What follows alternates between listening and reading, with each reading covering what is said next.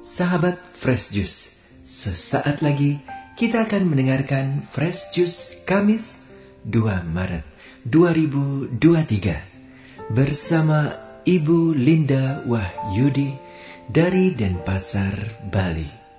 Selamat mendengarkan.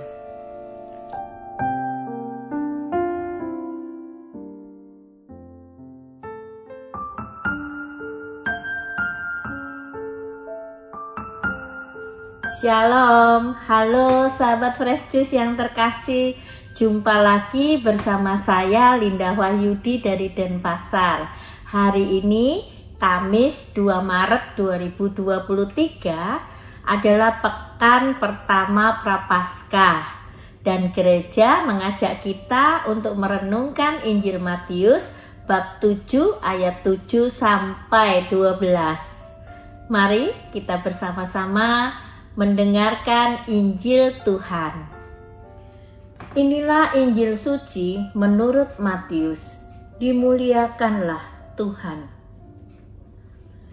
Dalam khotbah di bukit, Yesus berkata kepada murid-muridnya, "Mintalah, maka kamu akan diberi.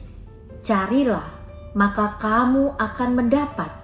Ketuklah, maka pintu akan dibukakan bagimu. Karena setiap orang yang meminta akan menerima. Setiap orang yang mencari, yang mendapat. Dan setiap orang yang mengetuk, baginya pintu akan dibukakan. Adakah seorang daripadamu yang memberi batu kepada anaknya jika ia meminta roti? Atau memberi ular jika ia meminta ikan? Jadi, jika kamu yang jahat tahu memberikan yang baik kepada anak-anakmu, apalagi Bapamu yang di surga, Ia akan memberi yang baik kepada mereka yang meminta kepadanya. Segala sesuatu yang kamu kehendaki supaya orang perbuat kepadamu, perbuatlah demikian juga kepada mereka. Itulah isi seluruh hukum Taurat dan kitab para nabi." Demikianlah sabda Tuhan. Terpujilah Kristus. Sahabat-sahabat Fresh Juice yang terkasih, memasuki masa Prapaskah, biasanya ada 3 hal penting yang kita komitmenkan ulang, yaitu 1. Memperbaiki kehidupan doa. 2. Berpuasa, melepaskan kebiasaan-kebiasaan buruk, mengurangi kesenangan-kesenangan dunia yang melekat. 3. Bersedekah, melakukan banyak perbuatan baik bagi pertumbuhan diri sendiri maupun bagi kebaikan orang-orang di sekitar kita. Nah, sehubungan dengan 3 hal tadi, maka perikop Injil hari ini menjadi menarik sekali tentunya. Karena Yesus berbicara tentang doa, salah satu yang menjadi concern kita pada masa Prapaskah ini. Yesus bersabda, "Mintalah, maka kamu akan diberi. Carilah, maka kamu akan mendapat. Ketuklah, maka pintu akan dibukakan bagimu.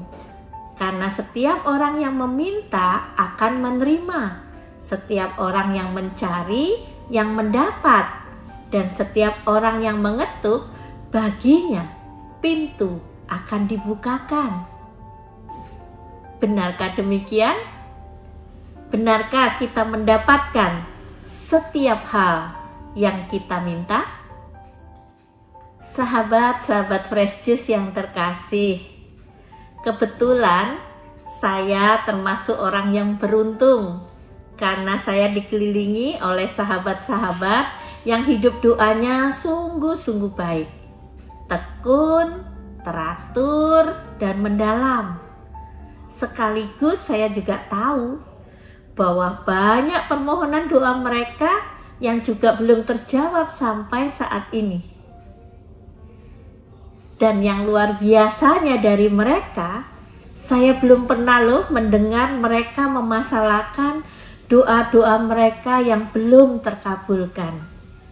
Mereka mempunyai prinsip bahwa belum terkabulnya doa-doa mereka adalah jawaban Allah bagi mereka agar mereka tetap bertekun di dalam doa, tetap akrab bergumul bersama Allah dalam keseharian hidup mereka. Mereka percaya bahwa Allah menginginkan mereka menggantungkan hidup mereka sepenuh-penuhnya kepada Allah, sang sumber kehidupan itu sendiri, dengan cara bertekun dalam doa. Saya rasa sikap hidup seperti mereka inilah yang sesuai dengan apa yang Tuhan maksudkan dalam sabdanya hari ini. Sahabat-sahabat Fresh Juice yang terkasih, dunia sering menuduh kita bahwa ketika doa-doa kita terasa tidak terkabulkan, itu karena satu, kita salah meminta, bahwa seharusnya kita meminta apa yang kita butuhkan, bukan apa yang kita inginkan. Makanya doa-doa kita tidak terkabulkan. Apakah benar demikian? Tentu tidak. Tuhan itu Bapa yang baik. Dia tidak pernah memasalahkan apa yang kita minta. Kita mau doa salah, tidak penting bagi Dia. Yang terpenting baginya adalah Dia mencintai kita, titik. Kalau Dia mencintai kita, Dia pasti akan memberikan yang terbaik dan yang mendatangkan kebaikan bagi hidup kita. Yang kedua, dunia sering mengatakan kepada kita bahwa karena kita banyak dosa, maka doa-doa kita tidak terkabul. Karena dosa itu menghambat doa sampai kepada Allah.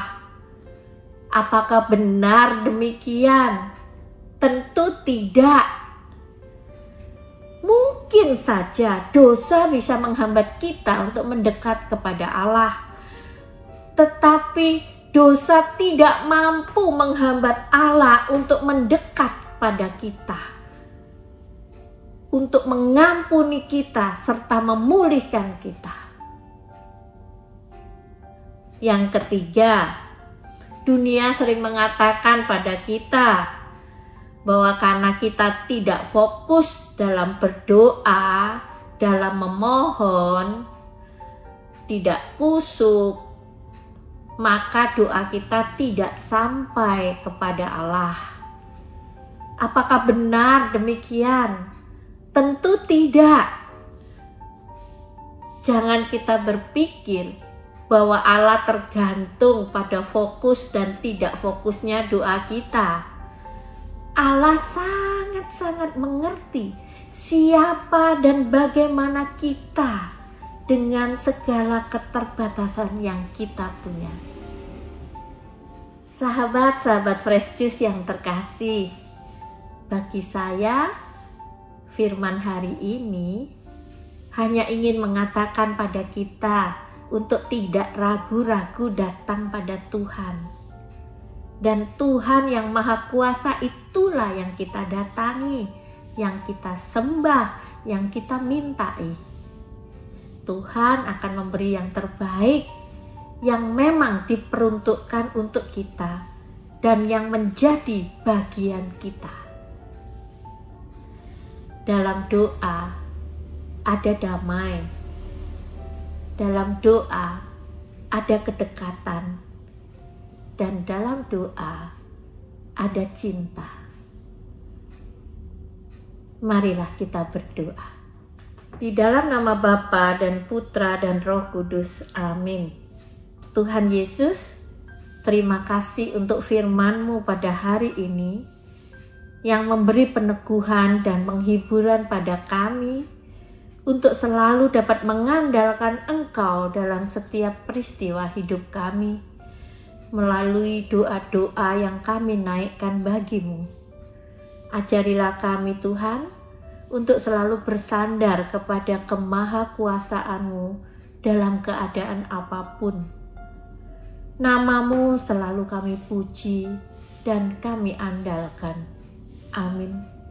Semoga Tuhan memberkati kita, melindungi kita terhadap dosa, dan menghantar kita ke hidup yang kekal. Amin.